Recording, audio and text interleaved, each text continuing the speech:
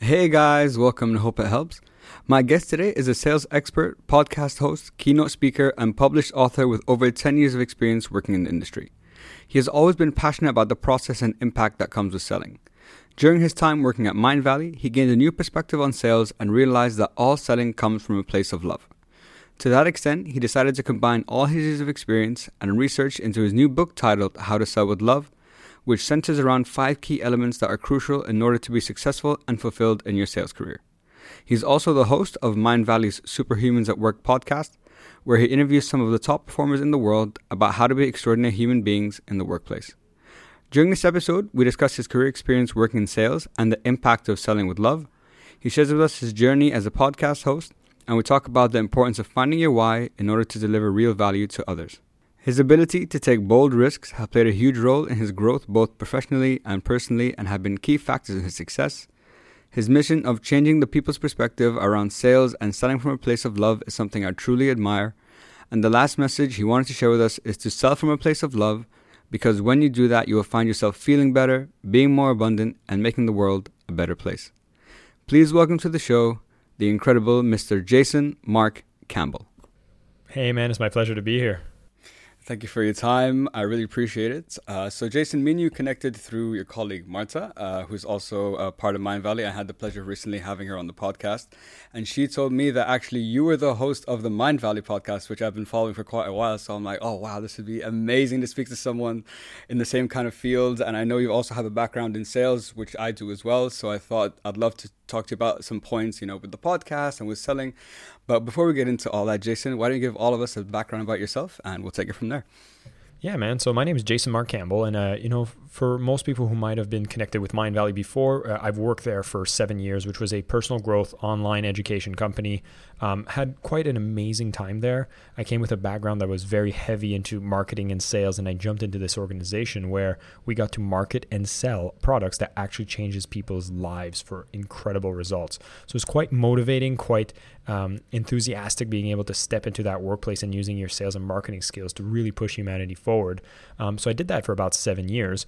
What I'm doing today now is actually I'm still working in partnership with Mindvalley, and I'll just add a few details that the podcast I host with Mindvalley is called Superhumans at Work, which is actually a secondary podcast which focuses on how to be an extraordinary human being in the workplace, where I also get to interview people that have written books around productivity, sales, communication, leadership, and really what truly makes you a superhuman in the workplace. So very blessed to be able to do that today.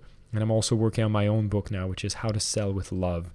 And so most people laugh at that title, or at least become a little confused. But I reassure them that if you actually add love to the sales process, it's what unlocks extraordinary performance and really makes people be aligned with putting all their energy into making things happen. Yeah. And let's just dive straight into the whole selling with love, because even when I was doing my research, that is not, I guess, the typical thing that you hear about sales. To sell with love. Sales, from my experience as well, is very target focused. It's very numbers focused. You don't really focus on the client. But you said in your talk back at A-Fest that there's 3 keys to selling. So love yourself, to love the client, and to love the product. Now, first of all, let's start with the loving yourself part. Why is that such a crucial process in selling? Why do we have to love ourselves first before we start trying to sell to other people? That's a powerful question. It's interesting because that's usually the punchline of my talks, where I actually talk about the self-love being really that secret ingredient that you got to work on, because most people that have a problem with hitting targets, maybe you're not hitting your quota, maybe you're just not feeling motivated about the current product you're selling, thinking that self-love is the solution is usually not the first thing you think about, yet it has so much to do with it, So when I talk about self-love, what happens is people that have resistance in sales usually comes from a fear. And it can come from various types of fears. It can come from a place of shame. And it was really interesting. I had a conversation with an individual that I interviewed. Her name was Teal Swan. And I really love the way that she defined what shame is. And shame is that there's a part of yourself that you don't accept. And so if somebody's having issues with selling and you decide to label selling as something evil, something that's terrible, something that's you're manipulating people, right? most people on the planet don't want to be a terrible manipulating person. And if you do, well, maybe you should work on that as well. But I would say for the majority of the listeners here, you're probably looking to do good in the world. And if you've actually embedded a thought that you being a salesperson makes you a terrible or manipulative person, there's a part of you that you're going to reject. There's going to be some shame around you being a salesperson. And, the first part of my book is actually all about how to deal with these, what I call SGBs, shame and guilt blockages. Because if you're stepping into a sales scenario and you're like, oh my God, I need to be that used car salesman again. Like maybe that's the cartoon image you have of sales in your head. And if that's the case, then every time you sell, there's a part of you that you want. It's like you have to do it because you need the money, but then you're resisting it. There's energy, there's friction, and it's not going to be what allows you to be a top-level salesperson. It's like hitting the brake and the gas at the same time. And so while that was defined like that, this is one of the first things that blocks people from being excellent at sales, and it comes from that place of self-love. And of course, if you have self-love, you're not going to want to do the things that you don't identify with. So there's a healing process to be done there. And if we talk about the fear aspect, this is where it's all about like the fear of rejection or, whenever you're going on a sales call, what if they say no? We don't like being told no. When someone says no to us, we feel like it's a personal attack. And so when I talk about loving yourself, you talk about wanting to do your best is really the answer that I want to give as an antidote for people, is that no matter where you are within your sales career, entrepreneurial career, where you are in life, this is a motto that I really like to drill down, which comes from Don Miguel Ruiz, who wrote a book called Mastery of Love, as well as the 4 Agreements. And in the 4 agreements, one of those agreements is do your best. That's all you ever do. And so love yourself comes from a place that you're always doing your best. And if you know you're always doing your best, then there's nothing that you're doing which is considered not enough. I know you're a big fan of Marissa Peer as well, and this is one of the key things she speaks about. One of the biggest plagues of humanity is people feel like we're not enough. So even in a position of sales, if you feel like you're not enough, it's already going to put a roadblock before you get started. So no matter where you start, every day you do anything is your best. And if you start with that love perspective for yourself, you can really go out and apply the methodologies that I speak about, how to unleash the love in the sales process. Yeah, I think that's really profound to look at sales from starting with yourself, because sales, from my experience, and I think from a lot of people, it's outward. How do I sell the client? It's all focused on them rather than focusing on myself. And like you correctly said, the whole concept of I'm not enough is something I've experienced in the past myself. I went to therapy for it, and obviously with Marissa's work has helped me a lot as well.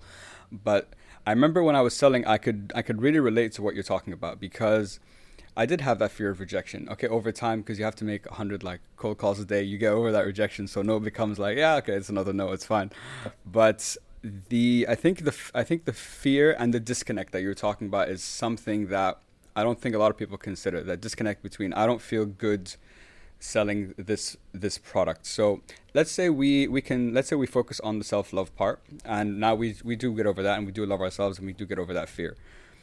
What happens then when you don't love the product? Because I looked at one thing in sales for me was I loved selling. I love the process I love the psychology behind selling. I liked talking to people. I like connecting with people. I loved all that. But what I didn't like is in certain companies that I didn't like the product I was selling.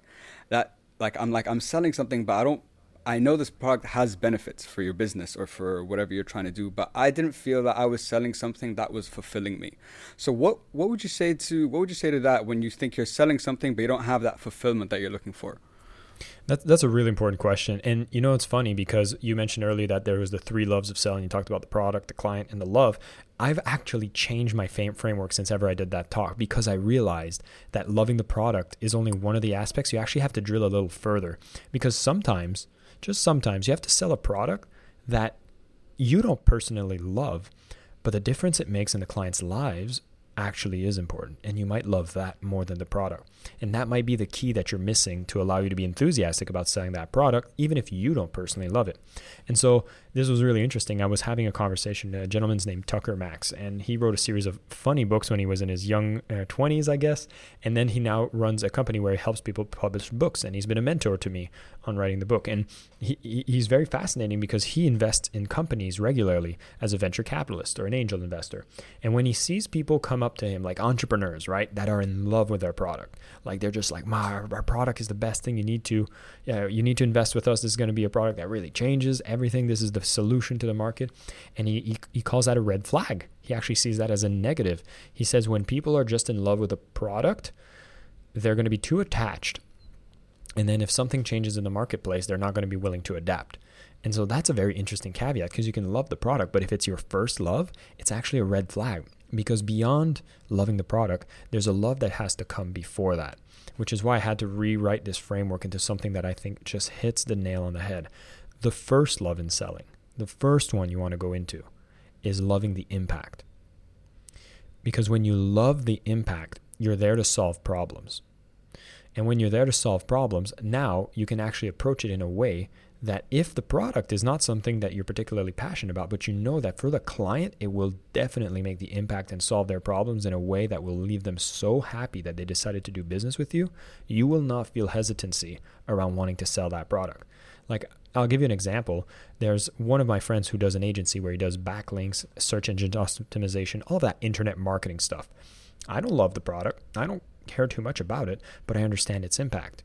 I realize that when people apply this, they can really go in and they can make a transformation on how they rank on Google. They can get the right traffic to discover the solution of the problems that they provide by implementing this strategy. And he's asking me if I can go out and sell this to companies.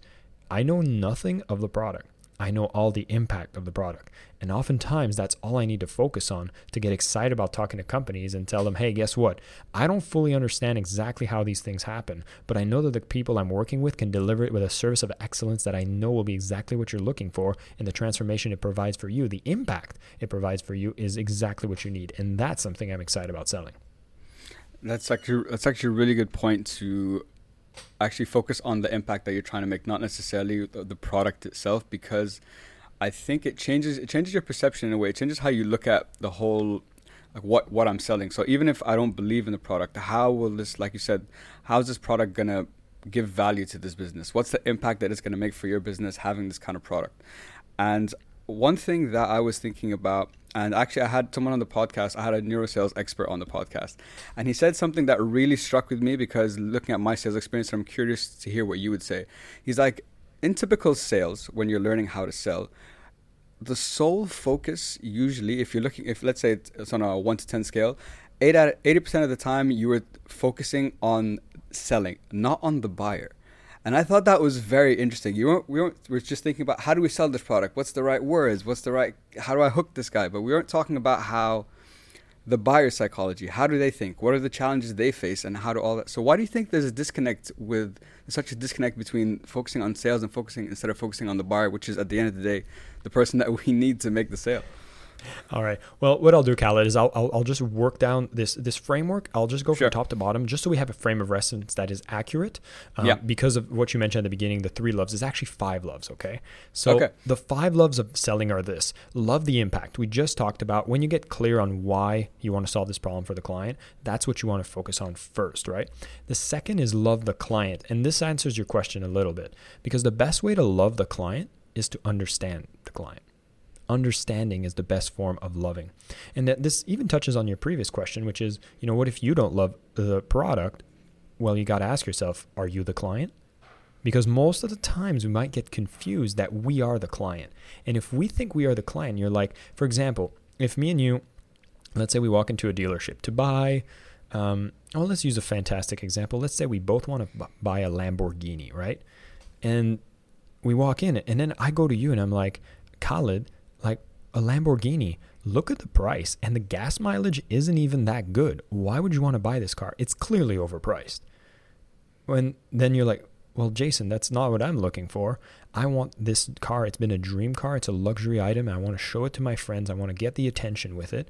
And I can look at it and be like, you could get a Corolla, and that would have better fuel mileage. And if my interest is a Corolla, and fuel mileage and looking at what are the benefits, the cost benefit analysis of a vehicle that gets me to point A to point B, I'll never buy a Lamborghini. But you might be very different, and you're looking for that specific thing. So if I understood you, I would sell to you differently. So even if you're the car salesperson that can't afford a Lamborghini, you can't sell the person like you think he's you. They have very different needs, very different desires. And when you understand them, you can speak the correct language. Now, understanding the client, the second love is what I speak about. Then you can start thinking about the product. And you can optimize the product in the best way possible. You know, I answered your question such as if you're the product, you're the client and you don't like the product, but you're not the client, you're just the seller. But what if your product is bad? Like, have you ever worked for a company where the product you're selling is bad? Well, the solution is simpler. Don't fake it till you make it. Just fix it. Like, fix the product. That should be your priority. And if you're within an organization that doesn't want to invest in fixing the product, you should start questioning where you're going to use your amazing skills in selling to push a company that actually will put the product. Like, think of any company out there and you tell them, hi, I'm a salesperson who truly is getting enthusiastic about selling any product or service that truly makes a difference. And if you have a good product and you're looking for people that are talented, enthusiastic, and know how to hit goals, then I'm your guy. You will never run out of a job. So you have the luxury as a salesperson to pick a company that has a product that is going to truly move the needle. You should not have to settle for a shitty product to sell.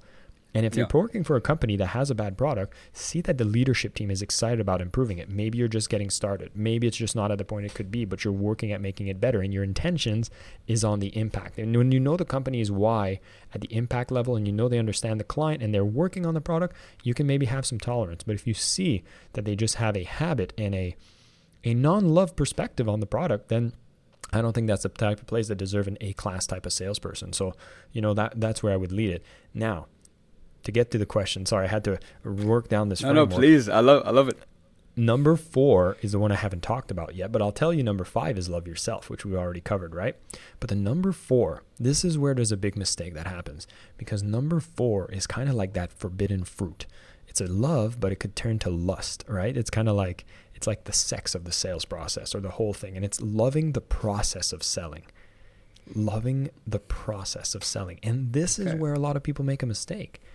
You will first fall in love with the process of selling. And when you do that, you're actually not coming from a place of love. You're coming from a place of fear and pride. And that's where manipulation happens. You feel that you're the one who's mastered the closing techniques. You've mastered the psychology to really just run the numbers and not care about the client, not care about the product, not care about the impact. But you know the neurological, scientific ways that you can manipulate people with triggers of influence, which I'm sure your trainer mentioned in the last episode, that really get people to take action. That's easy to learn and seductive to learn because you can learn to control a lot of other people with the power of communication and language. And that is a forbidden fruit. And I say that most of the problems we see in salespeople, all the negative impressions we have, is people that have been tempted by the forbidden fruit of just loving the sales process, ignoring every other love. And that is not love, that is lust. It is temporary. It doesn't fulfill in the long term, and it usually leads with a lot of people with substance abuse or addiction issues, which I find is actually a very curious correlation. When you see people that are very hardcore into a sales role and finding themselves selling something that they might not be proud of, that they just do it for the numbers, they feel like they're trying to fill a void by just having more pride and moving the needle and hitting those goals, but there's an insatiable desire that's never getting fed. And that's a confusion that you can fall into. And so there you have it. Love the impact, love the client, love the product, love the process, and love yourself. And I usually run them in that order. That's, I think, looking back, so because I was familiar with the previous framework, which was the 3, seeing how it's evolved into the 5. I think the point that, for me personally, out of the ones you talked about, that I didn't maybe pay enough attention to or didn't see the negative side of it was loving the process. Because it's a phrase that a lot of people say, like when you're working towards a goal, love the process. But maybe in sales, because it's people involved, because it's almost like you correctly said, it's like an addiction. It's like that rush. It's like that ability to, I was able to convince someone to do this. It gives you that sense of like power and confidence and validation. Like I controlled, in quotation marks, the person, for example. And I think this perfectly comes on to something you talked about in the talk, which I didn't consider, but I've seen it in front of my eyes as well, is true value versus perceived value. And I thought that was something really crucial when it comes to selling. But I was also starting to think, is that also subjective? Because do you think if I could convince you of a certain perceived value to a client, doesn't that for them become their true value, even though I know it's not the true value of the product? That's a powerful question. And what I would do is just lay out the framework, how I've actually fully defined it. Because as a salesperson, right, it's true. You have a lot of power and you can have a lot of control. And having that awareness is kind of like with great power comes great responsibility. For sure. So, what I call it real value, like true value, real value, just bring them in. We'll call it real value just for now. Real value is only known once the buyer has it in his hands, right? Before that, it's all guesswork. Perceived value is fully subjective based on what you do, based on your marketing and your sales. I'll give a quick example that's going to be almost absurd for the people, but if I say, Khaled, I will give you $1,000 if you pay me $100 right now. Does it sound like a good deal? Sounds like a great deal. Perfect. So you give me $100, I'll give you $1,000. Boom. It's done. The transaction's over. So you already did the math in your head. You're like, okay, well, this is worth $1,000. I'm going to get $1,000 when it's done, and it only cost me $100. The cost is less, or your price is less. And so this makes sense. Now, imagine that I could run this business, and if I had a business and all I needed to do was hit my sales numbers, and I could sell for $100, $1,000 to people, I could run the business forever. But then you're like, wait a sec, there's a cost. I need to give $1,000 when they pay me $100. That doesn't make sense. So the four major variables are cost, price, perceived value, and real value. And if you want to run a successful business, it's like this. You can't run anything with the cost being higher than the whole equation. So your cost needs to be at the lowest. If your cost is too high, you're going to run out of business, right? So your price needs to be higher than the cost, unless you're being, trying to get market share, and there's actually a lot of laws behind that you can't. But nonetheless, let's just go for the simple here. Your cost is going to be at the lowest as you can possible. And as a salesperson, you're actually in control of cost. I mean, you can modify the product. You could see what services you can take out, features you can take out. You can speak to management and see if the cost can be lowered to allow you to have bigger margins based on the price, right? So your cost needs to be at the lowest. The second is your price. And again, as a salesperson, you're in control of the price. You can set the price to whatever you want based on the policies of the company, but those can also change. You can even modify the payment plan. So there's a lot of flexibility on price, right? But nonetheless, you want your price to be higher than the cost, or you're running out of business, right? Now, this is where it gets fun. Perceived value, the way that I define it, is just everything that the person thinks they're going to get before they buy. And this can be modified to whatever you want. Like I just showed in the example, if I tell you $1,000, for $100, I'll give you $1,000. You're like, well, this is a great deal. I'll 10x my money. And this is all perceived value. I could just make that claim, and then the moment you give me $100, I give you nothing. And that's the difference between perceived value and real value. Is everything you think you're going to get until the transaction happens, and then what you actually get once the transaction's complete.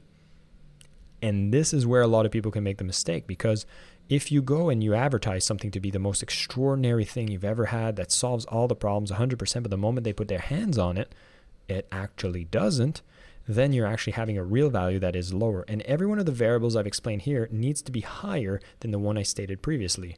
So the lowest is the cost, then price needs to be a little higher than the cost. Your perceived value needs to be higher than the price. Why? Well, if the perceived value is lower than the price, if I told you, if you give me $100, I'll give you back $50, you'll say no, because the value is $50, but I'm asking you $100 in exchange. That makes no sense. And so your perceived value needs to be higher than the price. But where it gets tricky is you want your real value to be higher than the perceived value. And that's where a lot of people make a mistake. Because it's easy to pump up perceived value, but to deliver the real value, again, you're in control of all of this as a salesperson, because the real value can be improved. You can have product improvements. And, you talk about how it's subjective to the person, 100%. This is why the second love is love for the client, because the way you get closer to what the real value may potentially be comes from a better understanding of who are you selling to. This is why it's important to have client personas, client avatar. Who are they? What do they want? If you're Khaled walking into a Lamborghini dealership, and I know that for you, owning a Lamborghini is worth $500,000. Like, you have a lot of disposable income. You value fancy cars. You love speedy cars. You like exclusive luxury vehicle, and that's a part of your identity. If I sell to you a $250,000 car, and in your head, owning this is going to be like $500,000, it's a beautiful sale, and I've transferred you immense value, and I've made sure to make you communicate. And here's how I would try to make the formula work. If the price I'm selling it to you is $250,000, and your real value once you have it is probably going to be close to $500,000. And if I can sell this to you for $300,000 as a perceived value, just saying like once you own this, like here's the benefits, and I can get you to feel like it's a $300,000 transaction. You think it's a good deal because the price is lower than what you think you're going to get, but the moment you get it, it's even better. You just won the game. And so I hope that gives you a bit of a framework of what you can look like. But the real difference is perceived value is everything someone thinks it's going to be worth when they buy it. And real value is exactly what it will be worth once they do. And sometimes you can miss the mark. Like the equal equation would be, I make you think it's a $300,000 purchase of value. You pay $250,000. You own the Lamborghini. After 2 weeks, you're like, wow, this is boring. I didn't care that much. Maybe now it's worth $100,000. Now you have buyer's remorse. And so these are things you need to manage, and that can change per client. But you can always become better at understanding the client to try to hit the mark closer every time, and then adjust your product suite to match. I think Porsche did a really good job in that, because I think a lot of people wanted a Porsche, which was a really expensive price point. They realized there's a lot of people that would buy a Porsche and really want it at around $80,000 to $90,000. And they created a market segment for it. So this is where you can get creative in seeing what the client needs and create something at that price point that matches their needs. Yeah, no, I think, and that's thank you so much for breaking that down and really explaining, because I think, like you said, there is sometimes a disconnect between the true value or the real value as you described it and the perceived value of a product. But something you also said, which I think is really the bedrock behind selling, and you talked about it in your talk a little bit, which is, you just said it now, how would I feel? So, and like you said, there's an underlying emotion behind every sale. There's always something behind that door. And you also said that to sell from to know that you're always going to be happy with what you're selling is to sell. I just want to make sure I say this right. To make sure whatever you're giving them is worth more than what they're paying you, because then you don't feel like I'm not taking. I'm giving, and I'm giving probably even more than what you're actually paying for. So that's why I feel like, I guess that what gives you that sense of fulfillment in a way. And one thing you were talking about when you were working at that other company and that coaching program, and you just felt bad about selling that kind of product and so on, is that you're like, the example you used is like, I closed that client, but I felt bad afterwards. You actually experienced some depression afterwards. So you felt like something was taken away from you. And what I didn't consider before is that in a sale, it's not just a transaction of money. There's so many other factors that go into that, like emotions and so on. So could you walk us through what are some of the other, I guess, factors that go into a sales transaction that maybe we're not paying attention to? Yeah, absolutely. And what I first start is I define selling in a different way. And maybe I've been in the personal growth industry, that gives me permission to use these more fun terms, but I'll explain it here in a way that can be concrete, even if you're someone that's non-spiritual and a hardcore salesperson, because you'll get this. Selling is nothing more than an energy exchange between conscious beings. All right. So selling is an energy exchange. That's it. And then energy is a great word because it really encompasses anything that'll go in the process of a sales transaction. Most people thinking goods or service is going to be exchanged for money.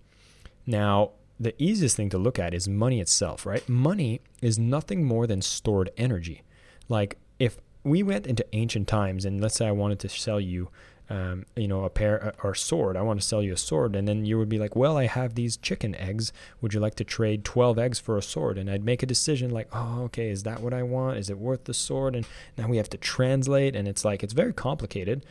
And the most amazing invention that happened in our humanity, I think, is this tool that we were able to create called money.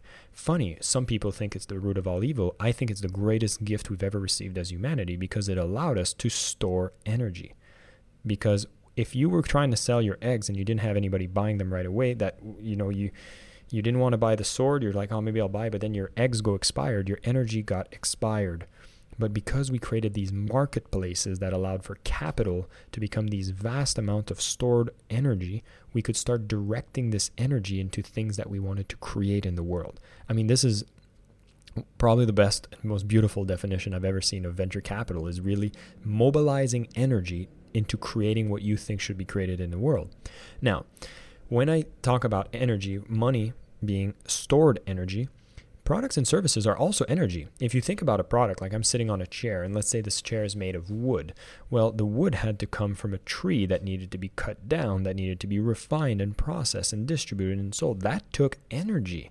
to create. You even took natural resources that are energy in its form. So every product is a product of refinement of raw material that is all energy that was used to create it. People had to work at it. People had to make it happen. And now the other one that I like to speak about is time. And the funny thing is, say like time is money, but actually they say time is more valuable than money. And the only reason is this: where money can be stored energy, time is active energy, because the moment it's passed, it's gone. So it can only be used in the moment it's available. And so when you put everything down in a unique formula where everything is energy, you have time, you have the product or the service that took time, took money to create, took raw material, energy, all that is being exchanged for the stored energy, the money. But here's where I add something special, which is there's another variant in the equation, which I called emotion. And, a lot of people talk about emotion being energy in motion. And so there's an emotion in the sales transaction, and I break it down into 4 levels, and I've talked about the first one already, which is SGBs, the shame, guilt, blockages. Like if you've ever stepped into a sales transaction and the person's selling you a bad product, like they're not excited about selling you. You feel what the seller is selling to you, even when you walk into the room, because there's a vibe. And these are typically the shame, guilt, blockages. And those can come from various sources, namely having your own fears of rejections, your fears of identity. Maybe you don't want to be a salesperson, but you're forced to be one and you feel shameful about doing it.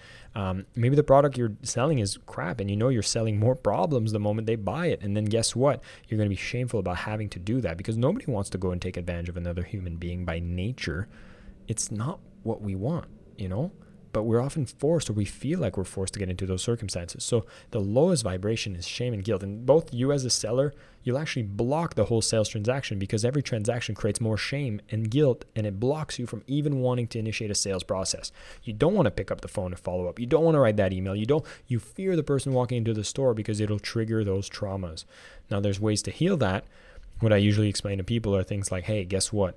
These blockages actually come from our childhood. If it's not the caricature of the used car salesman that we feel we step into the identity of, maybe as a child we were quote unquote natural salespeople, quite shameless kids asking for what we want, until a moment arises where parents, you keep asking, going, Mom, Dad, please, please, please, can I have this, give me that?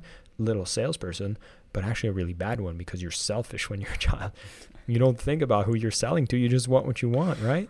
True, so at some point, parents end up saying, no means no, stop asking. And if you've done any kind of RTT hypnosis therapy, you know that at that time is where you're most imprintable. And so if an imprint that says, when I ask for what I want and demand others to give me what they have, I will not be loved. I will be hated. I will be rejected. That leaves an imprint that makes a lot of people fearful of sales. So that's a part that you really need to heal. Now, moving beyond that is where I call it the FPP, or the fear-pride paradox. And this is where a lot of people get dangerous with sales. So when you're operating from this level, the fear-pride paradox is really when you start falling in love with the process of selling, but maybe nothing else. Maybe you've learned this idea like, ooh, look at that. I can do the magic. I can move people. I can control. And now you have this neediness around selling. You have this validation that comes from selling. And that's where people can be dangerous, because people are looking for clarity today. And a person that understands the sales process, follows a set of scripts, understands human psychology and nothing else, can do a lot of movement with the energy, but it comes at a cost. Because if you've manipulated people into making them make a decision that wasn't in their true service, you're going to feel like crap about it. Like, maybe not now, which is again why I see there seems to be a tendency around addiction issues, around people that sell from this emotion, whether it's drinking, alcohol, or drugs, or sex addictions. Like, this is usually things you would characterize around high performance salespeople that might be selling from a place of pride. Because what happens is you're not taking responsibility for your sale. You're just making it because you know it brings the results you want. So that's the second layer. And the buyer is left with less. Like, now they're more fearful about salespeople. They got manipulated. They have a negative impression around sales, and they were left with giving up more energy than what they received in return. They feel like crap too. And the other person, that's the seller, just decides to numb themselves to this reality, but it seems to catch up after a while.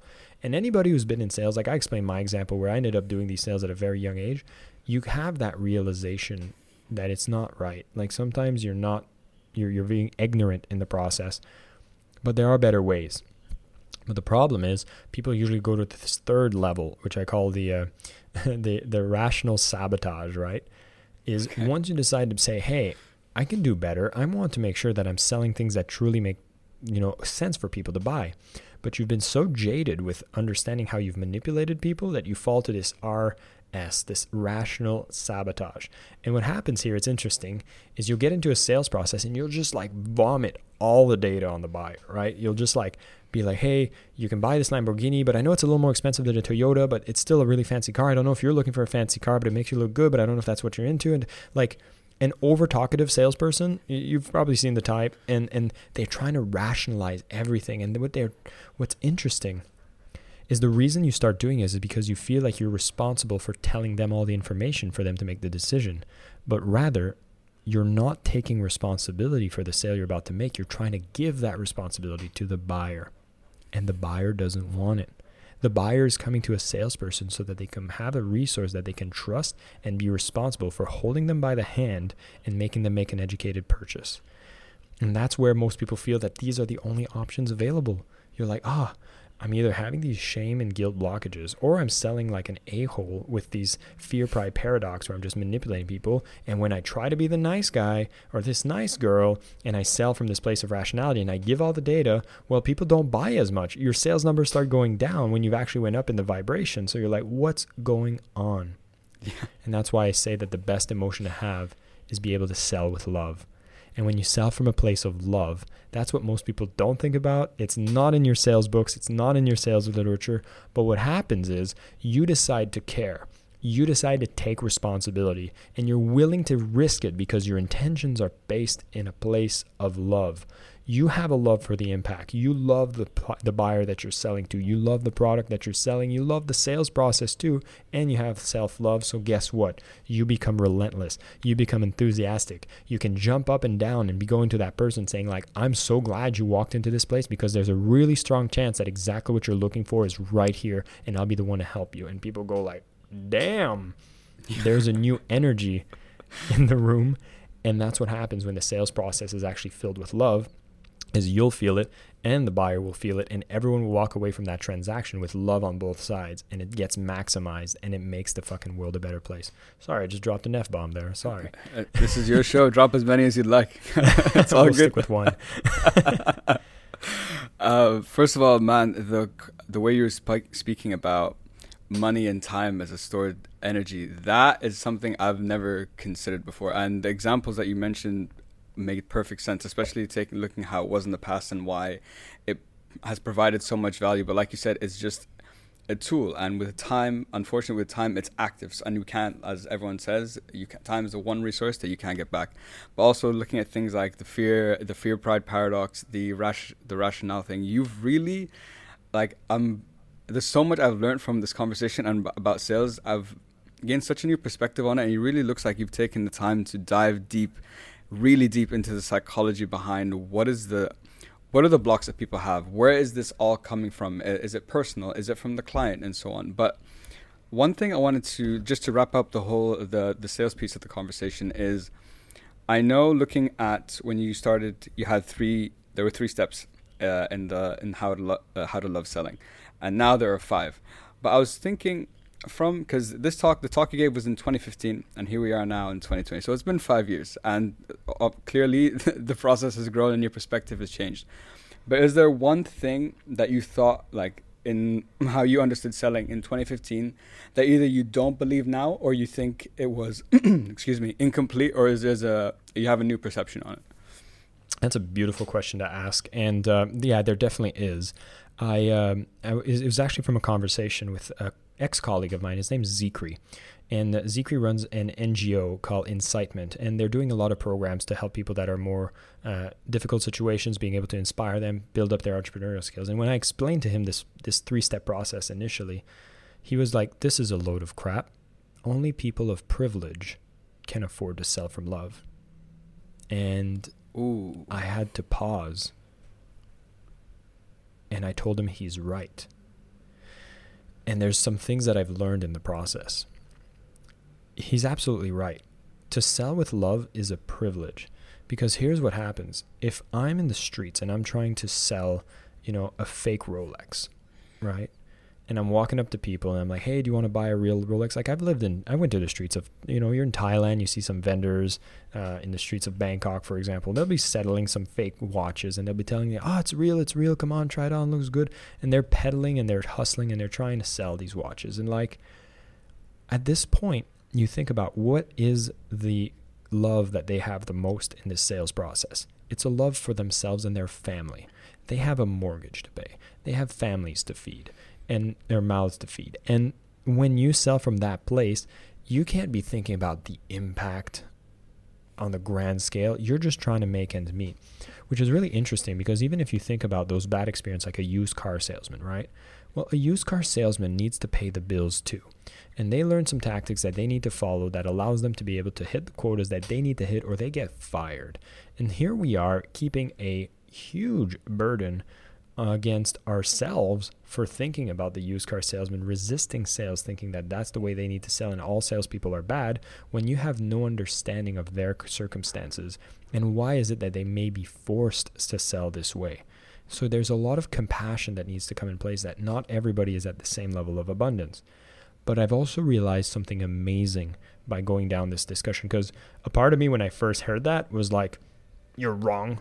Like our first, someone challenges you, the first thing you're like, no, you're wrong. And he hit the nail on the head and I had to think. And, through the research, I actually realized that, yes, being able to sell with love is a privilege. But here's the beauty of it, is if you have any level of privilege, any level of abundance, it becomes your duty to be able to sell with love because you're in a position that you can. Now, there's a couple things that are beautiful around this, right? If you're in a position that you can sell from love because you can get a job at a place that does have a great product and it's not a forced job, it's a choice job, then now you can be amazingly relentless at selling this with love because when you can sell it with love, you have an understanding that yes, every single one of these transactions creates abundance in the world because you're solving problems at a way that is more efficient than if people didn't have your solution. And so the byproduct of selling with love in the equation is actually residual abundance. Now, in the book, I go a little deeper about loving the impact, that the impact shouldn't be just about the impact for the buyer. You can actually take a perspective of looking at the impact in the world. And this becomes really fascinating. You look at a gentleman like Elon Musk, right? Where he's just, shipping products and people to a space station right now. But everybody knows that the reason Elon Musk created SpaceX is because he wants to make humanity an interplanetary species. He's thinking about the entire world and he's like, what are the technologies I need to push forwards and make advance so that we can actually go and colonize Mars because humanity needs a backup drive. He finds himself being able to hire the smartest people working on the greatest problems to be solved that actually impact the entire humanity. He's from what I looked at today, he's the second richest person on the planet right now, right after Jeff Bezos, who also is looking to solve a giant problem, which is how do I make distribution of goods and services in the most efficient way possible that offers the best customer service on the planet. And when you have these powerful impact missions that are trying to encompass as much as the world as possible, the interesting thing that happens is you get to draw the right people, right investors, build the bigger products that have a bigger vision, and all of the abundance is a spillover for the rest. Now, if that person's in the street needing to sell used Rolexes and is not having a level of abundance, the technologies and the products that you sell that raise the abundance for some raises the abundance for all because the spillover effects becomes huge and you can take the time to look at it. Like if I'm selling, for example, I'm going to use something really simple here. Let's say I'm using an example of the Lamborghini, right? And you end up selling that Lamborghini to the person who was looking for that value in their lives and they got it. They're happy, but now guess what? Lamborghini made an extra sale that actually allows them to keep their plants open, which means they can make more Lamborghinis, which means that they buy parts that are getting manufactured perhaps in Thailand, which means that there's some workers that are making money in Thailand that are actually going to be spending this money, which actually will raise up the level of wealth and maybe it'll start funding social programs. Like, you see where this is going? Like, one sale has such a trickle effect and we don't take the time to realize it. And if you can become so conscious about the supply chain impacts of every sale that you make as an impact love, you can start having a lot of fuel behind you as to why you want to sell from that place. And it becomes contagious. It becomes effective and it really raises the tide for everybody else. And so yes, Selling with love is a privilege for the few, but the ones that choose to do it and can show how it's actually more beneficial to sell from a place of love than sell from a place of manipulation, that you actually start having those residual effects that raises the tide for everybody else. And I truly hope that when people learn this, this is why I do what I do. If businesses start enabling their sales forces to sell from a place of love, we're going to start eradicating a lot of real problems on the planet. And when you start doing that, you start making life better for everyone on the planet. Yeah. I think, first of all, that's a beautiful way to look at sales, because even I can speak from experience. I never went that far to, really go down that supply chain, be like, okay, if I sell this product to this company, who does that help? Who does this affect? What's all that behind? And I think that's a really important thing to think about, because if you're aware of that and you're aware of the potential impact and the benefit that's coming with it, you as a salesperson as well, I'm going to feel a lot happier doing what I do. So I'm going to be more, exactly like you said, and I'm going to be more inclined to want to continue selling and continue giving that impact. But what your friend said blew my mind, because it's so true. Like, selling, only people who are in a position of privilege can afford to sell with love and sell in that way, because like you said, not everyone has the same situation. But what I also liked about what you talked about is that if you do have some level, it is your duty to do that. And I think that's something that's very important, because if you don't think of it in that way, I can always come up with an excuse why I don't need to do that. But if you appreciate your privilege, then you should be able to do that. And what's funny is that when you can make just that choice, the moment you can make that choice, it brings more abundance to you too. Like that person who's selling the watches, they're not probably at the level of, consciousness to even realize that. But the moment you do and you say, hey, maybe I can sell from a place of love too. Imagine the person, and I'm using this as an example. It might not be super accurate, but it could work. Like, imagine they realize that, hey, maybe I should set a better vision. Imagine if that person is thinking, well, I got to sell these watches right now because eventually I'd love to have my own jewelry store and be able to have real Rolexes. And imagine if he'd walk up to people in the street just saying, hey, I have these fake watches. You know it, I know it, but I want you to know that I've been selling these for years because my goal is actually to open a watch store, and I want to have those real Rolexes being on my shelves. And if you decide to make one of these purchases, this is all I know for now. I'm hoping for something better, but you would support me in that mission. And you're going to love this watch, knowing that it's fake. It's definitely at a discount, but hopefully you can support me on this mission. I would be more inclined to buy this man a Rolex, at least give him some money in the process, They have that why behind it. Now I'm like, oh, he's not somebody trying to take advantage of me. He's someone with a dream and is trying to figure it out, which is pretty much what all of us are. Exactly. I think that's such a good point, that it changes the intent. I think that's something that's crucial. It changes that intention behind it. And like you said, if using that example, if someone was doing that, and now even myself included, if you were that honest with me and that's genuinely the vibe, made me feel that way, that this is your dream and this is what you're trying to do, I'd even be more inclined to help you out in that way if there's any way I could. And one thing I was thinking about, because I wanted to come onto the podcast, because I think it's so important, especially given 2020 being superhuman at work. I think if anything has become quite more challenging than it was before, that's for sure. And what I was trying to think about, I'm like, okay, in sales, you say it's important to love your client. Bring it to the podcast world, because I know you're the host of the podcast and you're the one who reaches out to guests and does the research. So then, is it just as important as the host to love your guests as well? Yes. Well, you would definitely, I don't need to love them personally. Yes, of course, yeah. But yeah, you can definitely feel it when you resonate with somebody's message a lot more. And when I bring a guest onto the podcast, right, I'm selling to them. They become the client, and then I want to understand them. Why would they want to come on the podcast? What's important to them? What do I give them in return? What's the value for their time? Again, I'm making an energetic transaction here, because what I'm requiring is for their time to be exchanged for what?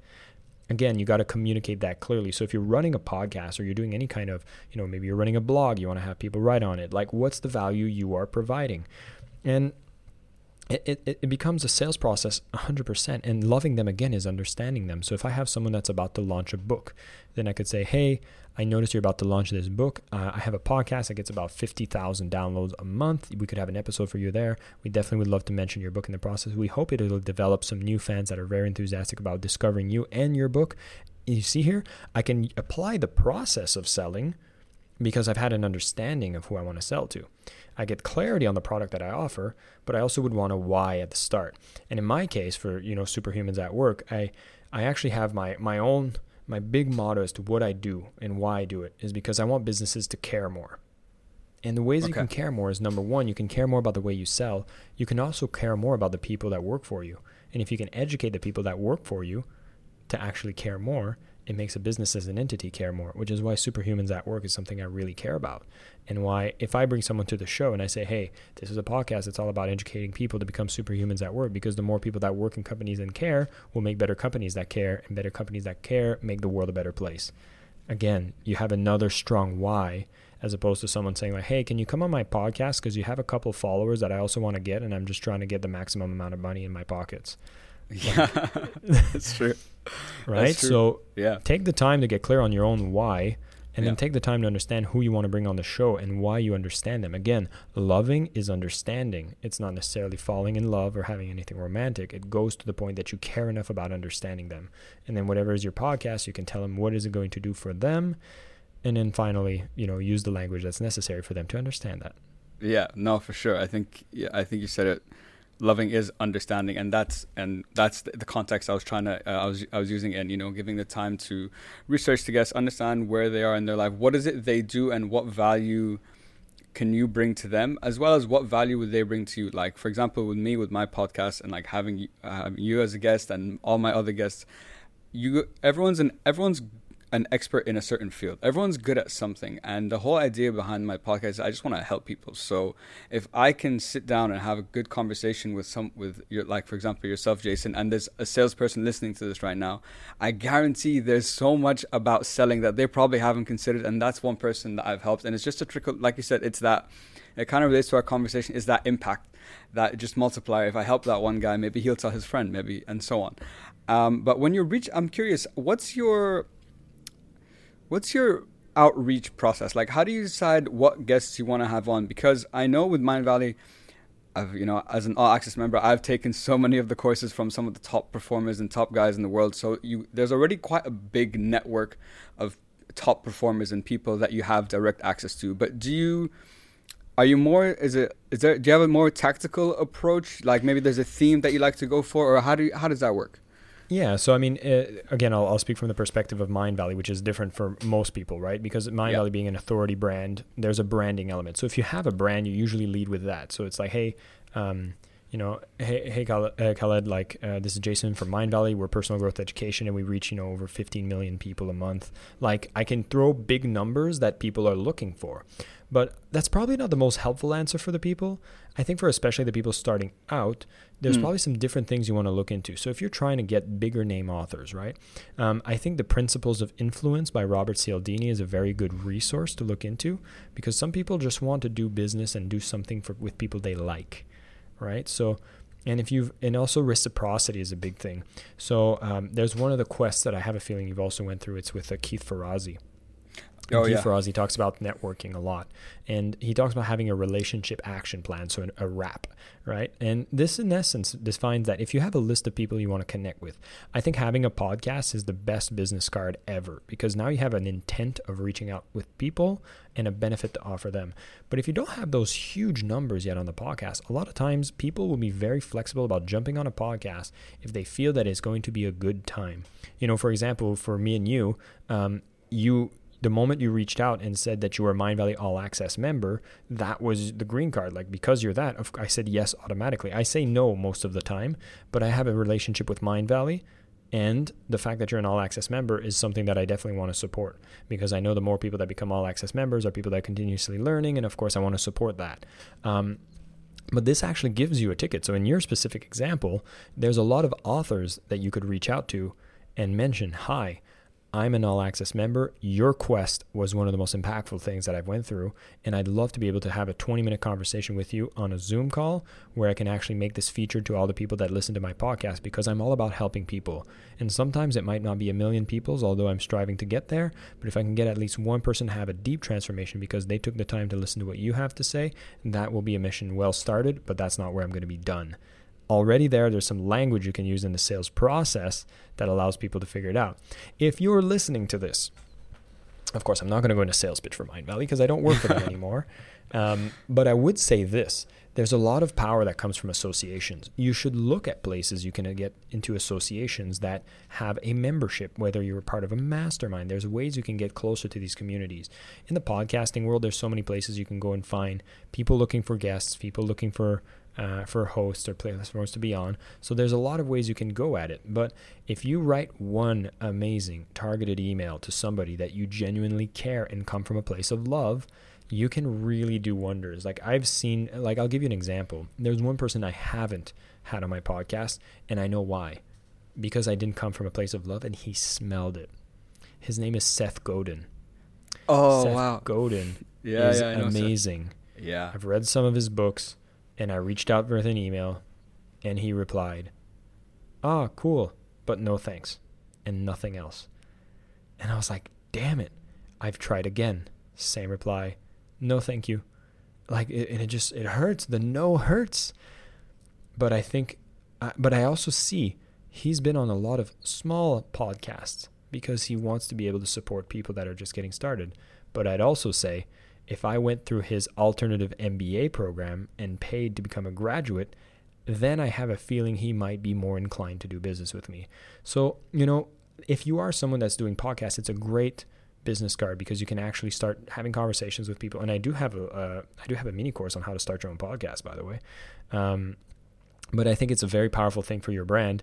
And if you decide to make a list of who are the 10 people that if you got on your podcast, you would have a very legit podcast, and then figure out what is important to them. What can you buy from them? Sometimes you have to pay to play, and that's okay because you're going to get a lot of value in the process too. So I don't know if that answers your question. I kind of went on a tangent. Yeah, that really does. And it's so funny that the two people, the examples you use, like for example, Keith Ferrazzi, I've taken that course and the rap, and the biggest thing I took from that course is two things, is that creating the 5 things you can do for that person, like how can you help them before, like when you connect with them or before you reach out to build your network. That's one. But I think the biggest thing that I took from that course, and that has served me so well and all the guests I've had on my podcast, because like me and you, for example, me and you today, this is the first time we met, and a lot of my guests, that's how it's turned out, is just the worst thing someone can say is no. So I'm like, what do I have to lose? Obviously, I take the time, I do my research before I reach out to a guest. It's not just like, hey, would you want to come on? There's a reason I want you to come on the podcast. But just ask. You don't know what's going to happen. And so funny that you brought up Seth Godin, because I actually have a quote from a podcast that he was on recently called Impact Theory. And I wanted to ask you about it because it kind of plays into the superhumans at work, and how I know you and Vishen talked about being how... As you grow, like if you focus on personal growth and it's like company wide, your business is going to grow exponentially, and that's a given. And he said, but there's also sometimes people talk about this is not what I don't do work I'm passionate about, and so on. And Seth said something that really like gave me a new perspective. He's like, it's easier to love what you do and gain a love for what you do than to do what you love. And I thought that was so profound. What do you think of that? Do you resonate with that? Yeah, I definitely do. It's interesting you brought that up. I was currently reading Ego is the Enemy, which is Ryan Holiday's book, and in it talking about how passion is a trap, and it's actually not very long lasting. So when you say follow your passion, it's kind of like a flame that can get turned down by a slight wind that'll turn it off, And I think if you fall in love with the purpose or the impact, right? Like the impact is not, that's why it's the first love. That goes beyond the product. And that's why the product is not the first love, because again, if your interests change, if the market changes and the product is no longer relevant, you won't find yourself having a breakup. But the impact is really where you want to have the first love. And if you truly love the impact and you care about it, like let's say you want to eradicate world hunger, you can find a lot of ways you can work towards that. And if that's what keeps you anchored at going forward and being motivated to do what you do, then that's where it starts. You'll love the process of going through figuring that out.